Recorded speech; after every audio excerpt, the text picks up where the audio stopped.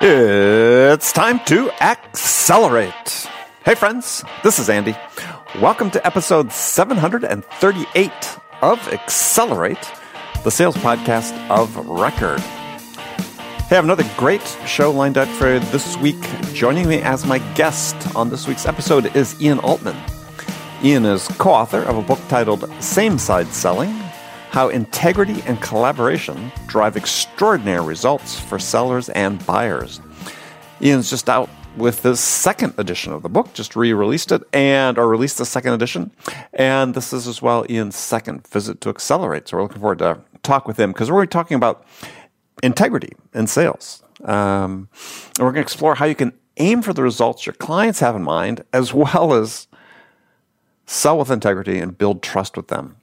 And we're also going to get into some of the default sales behaviors, including some unthinking sales management behaviors that really diminish your integrity in the eyes of your buyers and can really work against you in a sales process.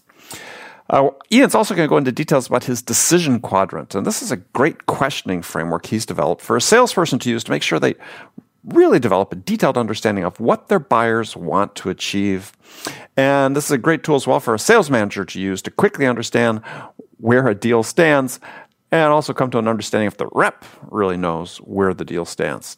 It's all about asking the right questions about what a successful outcome looks like for your client, which, as everyone knows, is so important in sales success. So all that and much, much more with Ian. But before we get to Ian, let me talk to you about VanillaSoft.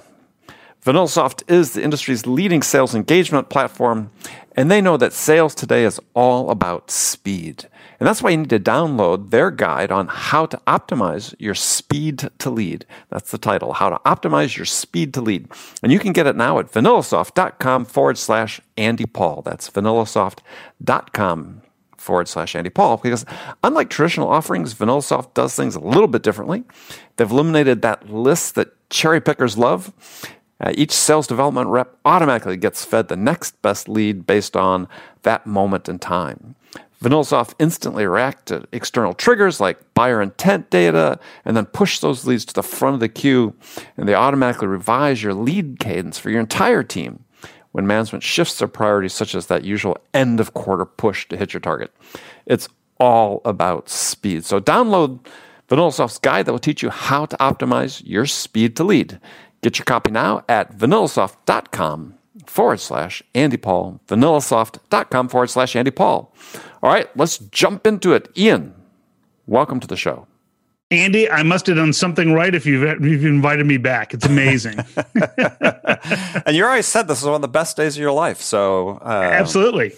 Yeah, there's something special about coming on this show. So how's things been? You've got a new version of your book, Same-Side Selling, that's out. We do. So the second edition of Same-Side Selling, it's been in airport bookstores recently, and has been met with pretty good success. So we're pretty happy about it. And it's the second edition, and talking all about integrity and collaboration. So, good. Well, so let me ask you a question. So when you're thinking about writing a book, why sort of do a second edition as opposed to a different book, different title? Well, it's funny. We actually, Jack and I actually talked about it. It's like, well, let's do a whole new book. And we said, you know what? So many of the core principles are relevant. It's just they need some updating. And there were some gaps and things that after we released the book, and I think this happens with every concept and every author, is you write something, you publish it, and then immediately after you publish it, you go, we should have added this one thing. Or 3 months later, you come up with it. And there's some core concepts in same-side selling that weren't there that we felt should be there. And there were some things that were there that we thought were brilliant that upon further review, we said those aren't really necessary and they don't add value to the reader. And the interesting thing is that we were able to do it in such a way so that people who had the Kindle version or the audiobook version, Audible, we could make it so they would automatically get the new version without having to buy it. And so the funny part is that from a commerce standpoint, I guess we were stupid. But in terms of serving our audience, I think we did a good thing by releasing a version that we could then automatically update for people. Excellent. Well, I mean, that sort of leads into a topic we wanted to talk about, which was integrity in sales. I mean, you this is a core thing that you label yourself as sort of an integrity-based sales expert. So what does integrity in sales mean for you? Well, so if you think about kind of the different personas there are in sales, we have your order taker, who's the person who the client just says, look, here's what I need. How much is it? When can you get it to me? You have the salesperson who believes their job is to sell whatever it is to sell, whether the client needs it or not. And then you have the subject matter expert. The subject matter expert is the person who the client would actually pay to speak with if that's what it took to tap into their expertise as a trusted advisor. So the order taker in most businesses has been replaced by Amazon, because there are places in the world where you and I could probably order something when we start this conversation to be delivered before we're done at the lowest price. And that's pretty tough to compete with. So now we have the salesperson and the subject matter expert. And it doesn't matter what people think they are. What you have to ask yourself is, if you're the client, who do you want to deal with? And ultimately, people want that subject matter expert who they can trust. And the subject matter expert is focused on the results that you need, not what they're selling. So, for example, if you went to a doctor and the doctor diagnosed a condition that they aren't good at addressing, what's a good doctor going to do? They're not going to say, well, yeah, just pay me and I'll give it a shot. No, the good physician says, let me refer you to somebody who can do this better than I can. And it's the same sort of thing in sales, which is too often people are focused on what they're selling instead of thinking about what's the client trying to solve. And if we can tap into what they're trying to solve, then all of a sudden we have the same goal and the same finish line in mind that they do. And so this idea of getting on the same side is all about working in tandem, in parallel with your client to achieve a common result, which incidentally happens to involve your product or service if you're the one delivering the result for them. Yeah, and where the integrity in that comes in is, as you described, is if you truly are service-oriented, then and trying to help the customer achieve a result, then your actions and your words are in alignment. Right? Exactly. So there's nothing at odds. And one of the things I often ask in groups of salespeople, I speak at a lot of events and deliver a lot of keynote addresses, and I'll ask people, well, so if we think of the buyer-seller interaction as a race, and the starting block is the initial contact, what do we call the finish line? And people shout out the sale, the close, the contract. There's usually some accounting guy who says the check clearing, getting paid. Right. But then I ask them, so what would your client say is the finish line? Do you think your client would say the sale or the contract or paying you is the finish line? No. The client would say, well, it's getting the results that we were buying into. Yeah. So if you're focused on the same results as your client, to your point, there will be total alignment, and you're going to build a lot of trust and confidence because they say, wow, they keep asking us questions about the results and the outcomes, not asking about who's going to sign off on this. Wow, this is someone we may want to deal with. Well, so let me ask a question, because this is one that I pose to groups that I talk to and work with, and it's along this sort of same line, and I think you'd be well suited to answer, is that, take, for instance, you've had this conversation, you start telling the customer, hey, we're on the same side, we're trying to achieve, and we're here to serve, but the sales manager says, we're going to be a little short this month, so John, go out and offer somebody a 20% discount if they sign this month, and it's suddenly you've told the customer we're there to serve, but really we're here to get the order because, we need this order this week. What can we do to make this happen this week? And suddenly the integrity goes out the window. Well, and so the problem with that is that when all of a sudden the sale becomes more important to you than the results, that becomes perfectly clear. And here's the way I would phrase that question. So what they're saying to the salesperson is, go out and offer a discount so we can bring in this deal with this client. So how much less would the client have to pay for it to be a good deal, but they don't get the results that they need? Right? I mean, they'd have to pay 100% less, because if you don't get the results you need, it's not a good deal. It's like if you're going on vacation with your family and you've got 5 people and you rented a minivan and you get there and they have a 2-seater. The first thing goes to your mind is, all right, how much would the divorce cost if I took the 2-seater, one of our kids, and headed off for the weekend? I can't abandon the kids because the police will come after me, but I'll leave my spouse with the kids. Maybe this. And then quickly you realize, well, it doesn't matter if they gave me the car for free. It doesn't serve my needs because I really need this 5-passenger plus vehicle and all of our luggage. So the 2-seater doesn't really help me, even if they gave me the Corvette for free.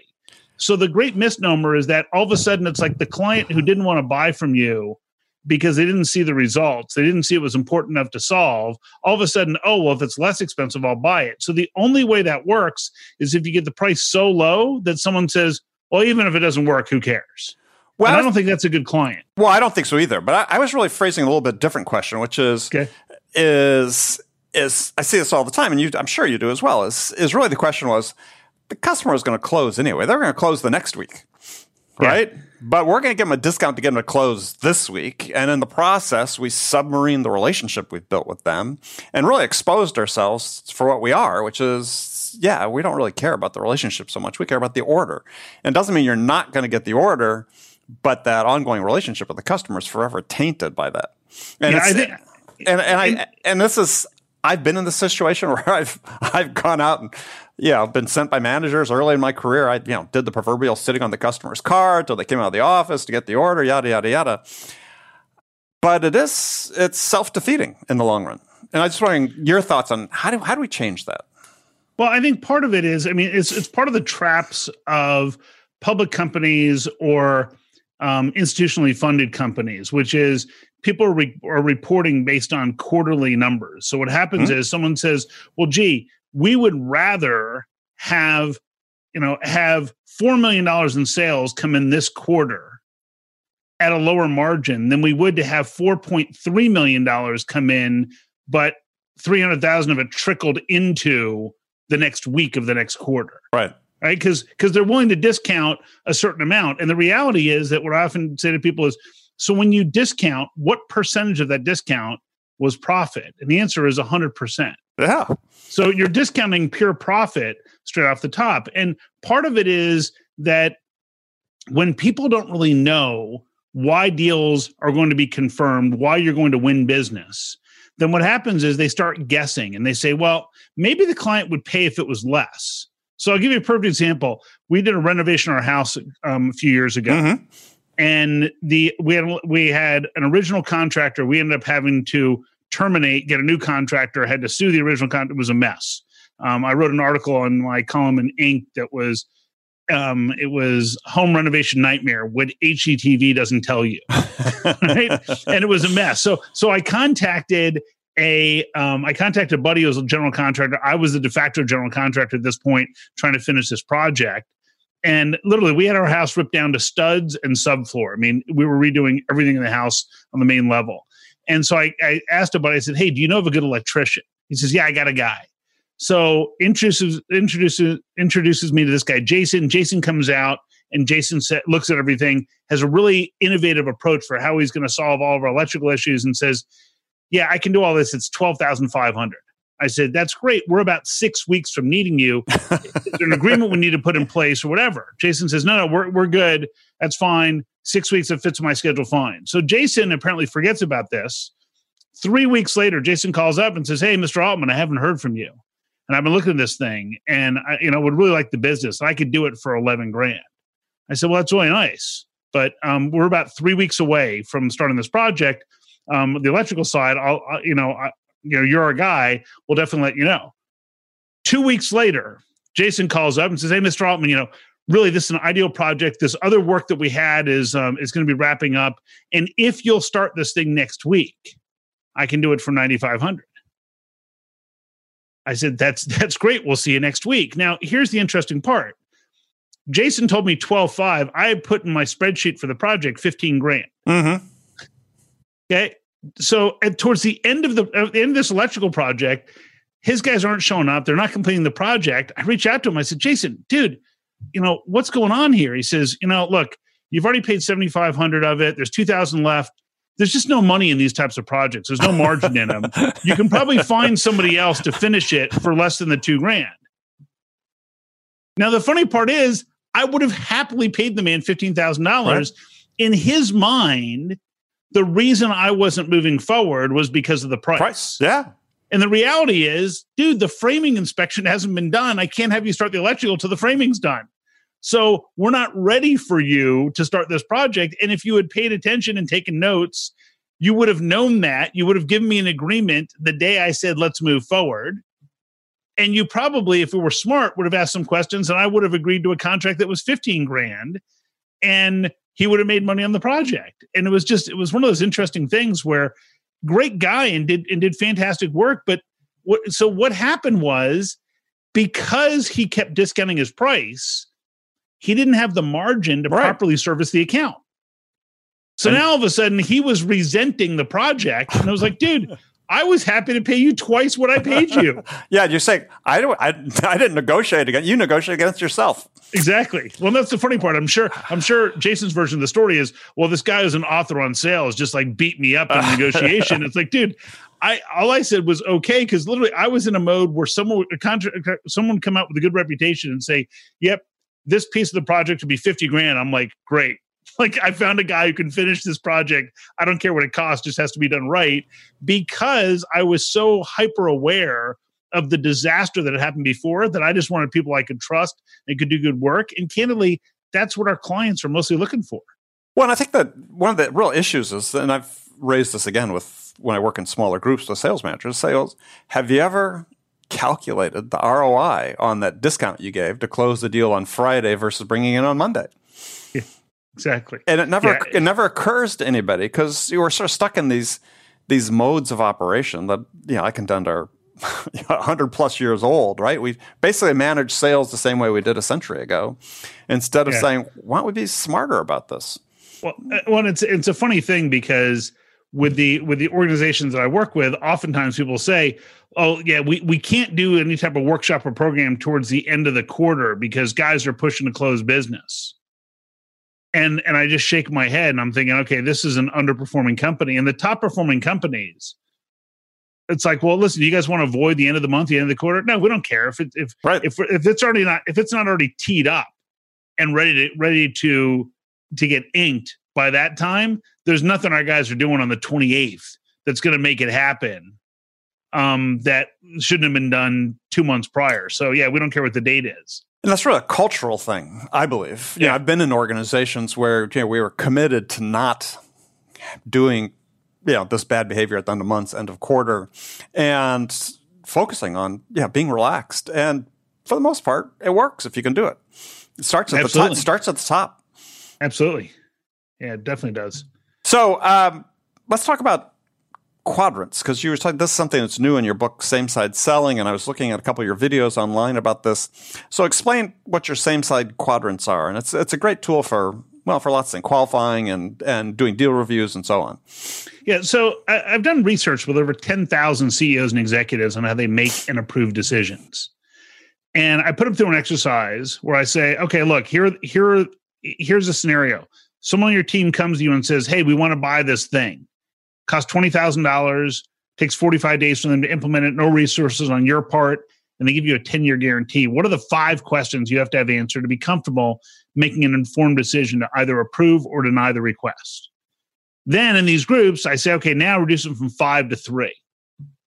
And the interesting thing is, no matter the size of the company, no matter where they are geographically, the only place I haven't tested this is the African continent. Mm-hmm. So if you have a big audience from the African continent, I don't know if this works there, but otherwise that and Antarctica, they're on their own. Otherwise, we're good. We got a lot of penguins that listen. Yeah. Yeah. Well, it's, and I thought it was just people wearing tuxedos. So the interesting thing is that people ask the same 3 questions, no matter where they are and what the size of their business is. And the questions are, what problem does this solve? Why do I need it? And what's the likely outcome or result? Mm-hmm. The distant fourth in that is, what are the alternatives? But we know that if we answer those other 3 questions really well, that fourth one, or what are the alternatives, becomes implied. So we know that we need in order for our clients to buy, they need to reach that conclusion of what problems does it solve? Why do I need it? And what's the likely outcome or result?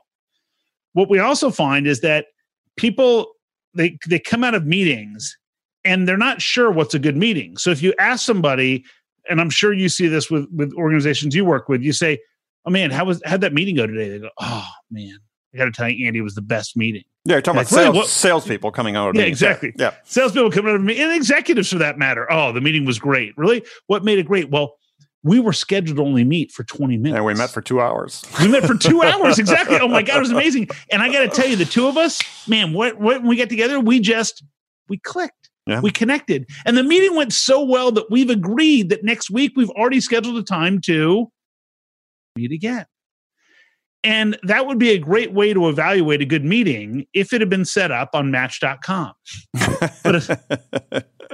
But it's not a great way to evaluate a business meeting. And so what was frustrating to us is in same-side selling, in the first edition, we'd lay out these principles, the types of questions people should ask. And sometimes they did it and sometimes they didn't. And I was working with a client. So I'd done a workshop for somebody and working with a client. And they said, well, so help me understand what we need to capture. I said, look, it's just 4 key pieces of information. It's really simple. I said, just think of it like this. And I literally, on a blank sheet of paper, drew a vertical line down the center, horizontal line across. I said, look, just when you're taking notes, in this upper left box, take notes about the issue, which is what is it the client's trying to solve? What problem are they trying to solve? Now, in the upper right quadrant, let's take notes about what the impact is or how important it is for them to solve it. So what happens if they don't solve this problem? Then the lower left, let's take notes about what the results need to be and what success should look like. In the lower right, have you ever had that situation where you think the deal is done and someone's name pops up you've never heard of yet? In the lower right, we're going to take notes about who else is involved and who else needs to be included in this process. And then I looked at the sheet of paper and went, wow, that should have been in the book. Yeah, that is the book, right? Yeah, because now it's what I'm probably best known for is these same side quadrants. And it's something that I had a client of mine just this last week sent a note. We had done a workshop with them a month ago. And I always tell people, look, it's going to take 120 days till you start seeing results. And kind of note from one of the managers who says, yeah, I just got this note from my team. It says, yes, we went in there and we followed the quadrants with this client. And keep in mind, this is an organization, their typical sales cycle is 15 to 18 months. They said, well, so, and this is, you and I are recording this in mid-November. Right. And so this is, first week in November. We had done this workshop in middle of October. And they said, yeah. And so based on just following the quadrants, the client is really excited about us moving forward on this project. And it's about $750,000 that they are anticipating is going to close in the first half of December. And so all of a sudden it just compresses everything. Why? Because these quadrants of issue in the upper left, impact importance in the upper right, results in the lower left, and others impact in the lower right, those align directly to the upper left issue is what problem are they trying to solve. The upper left impact is why they need to solve it and why is it so important to solve it now. The lower left of results is what happens if we do, what does success look like? How do we measure success going forward? And then that others impacted is a question that most people don't ask. So usually they say, well, who's the decision maker? Right. The problem with asking that question is it's like if I was asking you, it'd be like, well, Andy, clearly the company wouldn't give you the authority to do this. So who is the decision maker? It's instantly adversarial. But instead, if I said, well, so who else is most directly impacted by this issue you're facing? Who else would have a strong opinion about how we measure success and what that looks like? Now, all of a sudden, they've got all that information. So the funny part was this client in this note, they said, yeah, so we followed the questions. Here it was. And here's the rep saying, here's the problem they're trying to solve. Here's what happens if they don't solve it. Here's what success looks like. And here are the other 2 people who we need to get buy-in from in order for this to happen. And it was like, and they said, yeah, it was a 40-minute meeting. Mm-hmm. That's a $750,000 deal that's going to close in 45 days instead of closing in 75 weeks. Right. So needless to say, it's a good sized organization who we were testing this same side selling philosophy in 2 of their 2 small business units. Right. And now they're saying, well, so how do we expand this everywhere else quickly? But it's not rocket science. It's just, right. It's all about keeping stuff simple so that people can execute it. Well, it's also about, this may be the wrong word, but it's also about certitude, right? I mean, what you're doing is you're forcing people to say, come up with an answer to this question, right? Yeah. It's this, the answer may change, as you go down, because, customers evolve, needs evolve as you sell to them. But as a seller, you need to understand the answer to these, as you said, very simple questions. Yeah. And without that framework, unfortunately, it's the way most reps go because they're afraid to ask those questions, is they're flying blind.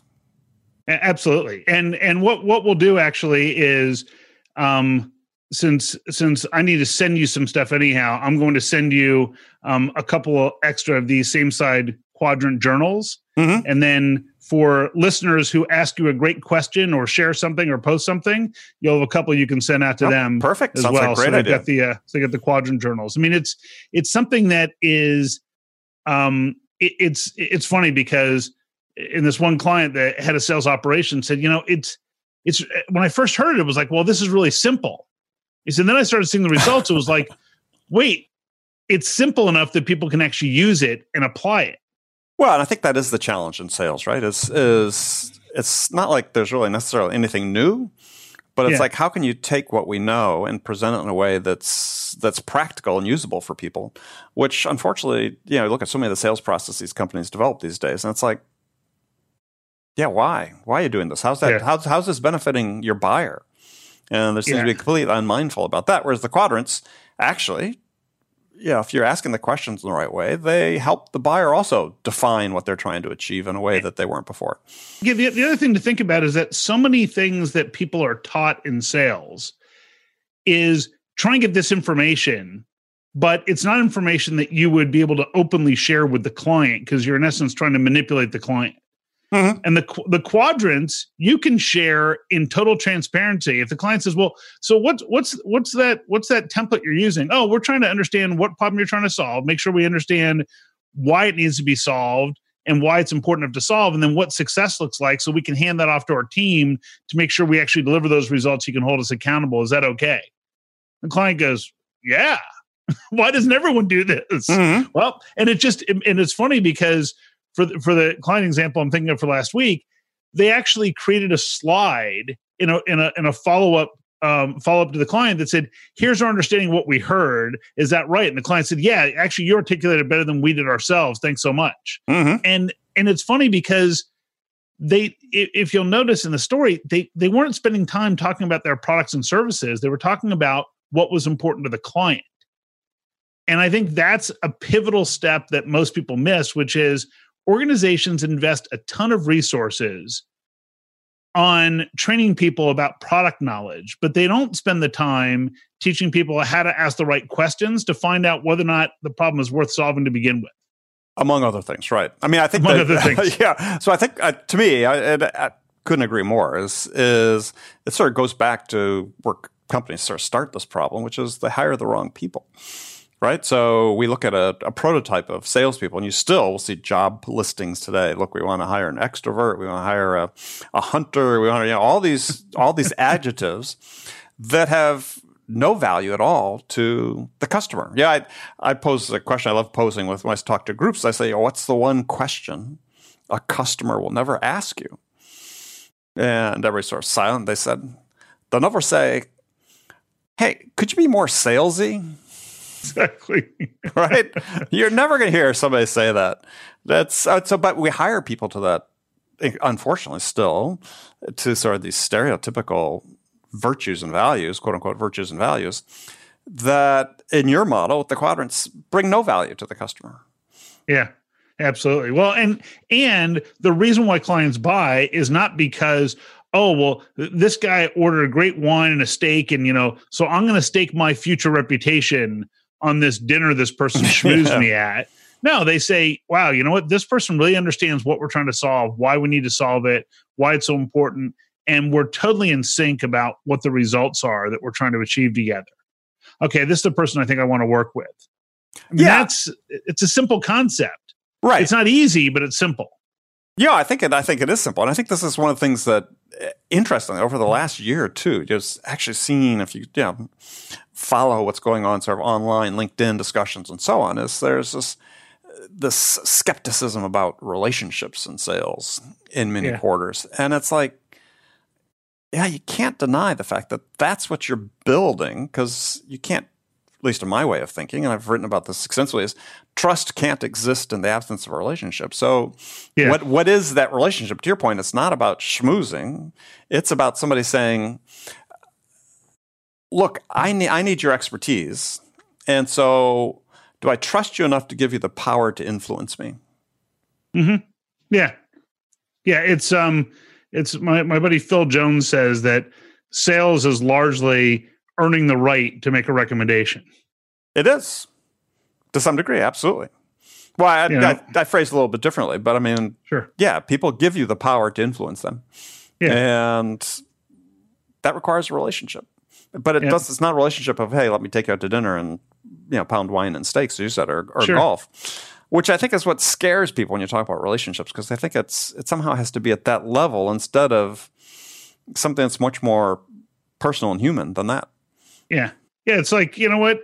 If the person who is selling is helping the person in that position overcome a problem, become more successful, enrich their own personal life because of that, have a greater career trajectory, guess what? You now have a relationship with that person. But it's because you're delivering for them. If they wanted a friend, they'd get a puppy.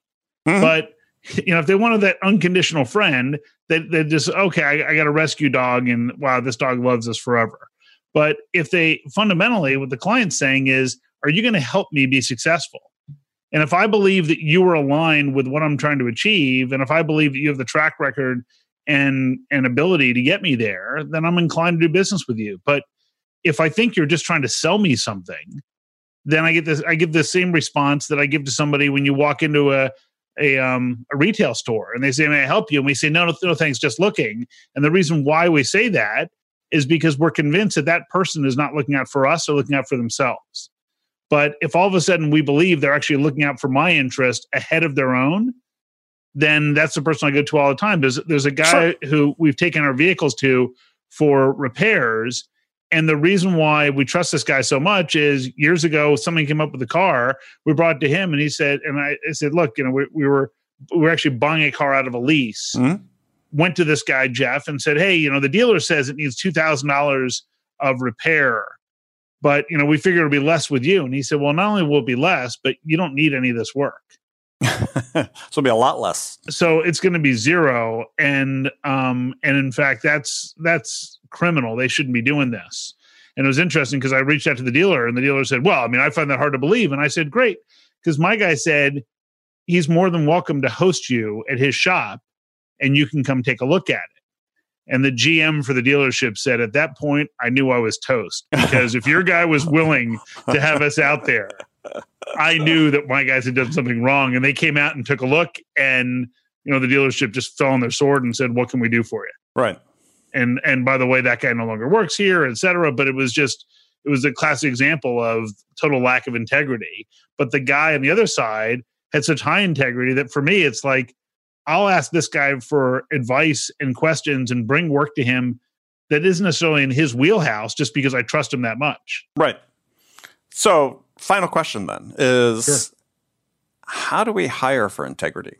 Well, so it's an interesting thing. I think it's a part of it is a culture issue, which is if your business doesn't operate with integrity, then just hiring somebody who does have integrity isn't going to work. Because if you're still motivated around things that are manipulative, then you hire the person who's focused on the client's results.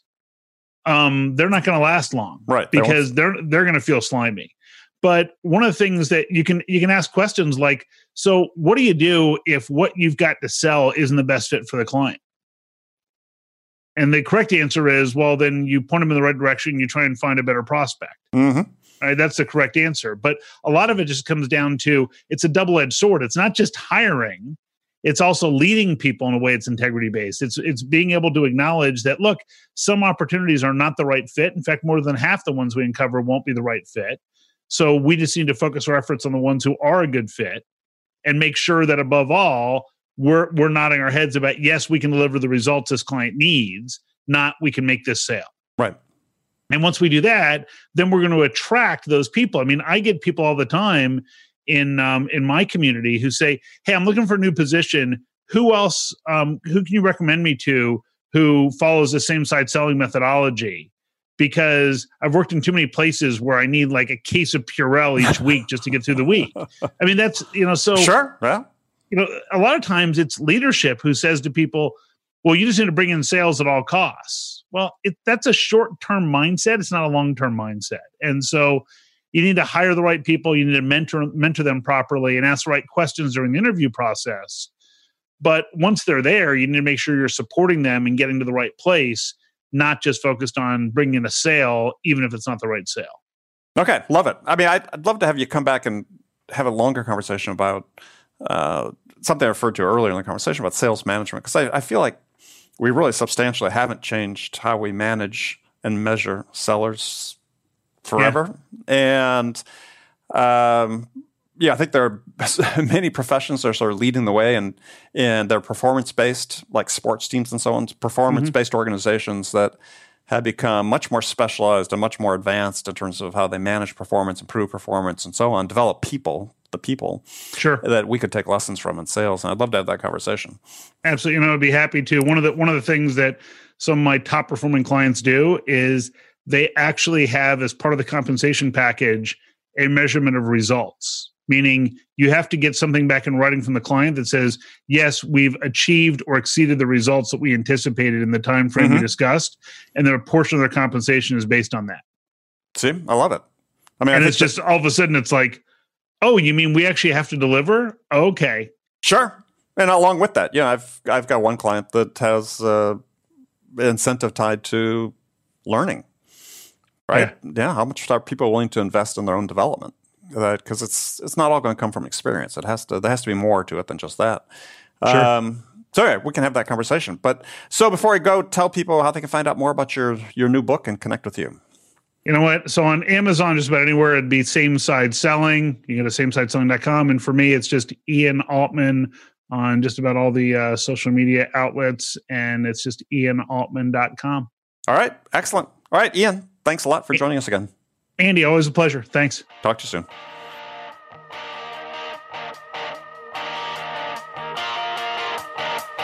Okay, friends, that was Accelerate for this week. First of all, as always, I want to thank you for joining me. And I want to thank my guest, Ian Altman, for coming back, visiting us again. Join me again next week, as my guest will be Kimberly Slavic. Kimberly is the author of a book titled Visgnostic Sales and Marketing, The Power of Visual Diagnostic Statements, a neuroscientific approach to communicating, training, selling, marketing, and leading. You definitely want to check that out, so be sure to join us then. And before you go, don't forget to visit andypaul.com and get your copy of my Sales Growth Planner for 2020. Now, in the planner, I walk you through a step-by-step process to create an incredibly effective sales plan that will help you hit your numbers and hit your targets in 2020. Now, this is the same sales planning format that I've used throughout my career to generate hundreds of millions in revenue. So make sure you get yours. For more information, visit andypaul.com/planner. That's andypaul.com/planner to get your copy. Thanks again for joining me. Until next week, I'm your host, Andy Paul. Good selling, everyone.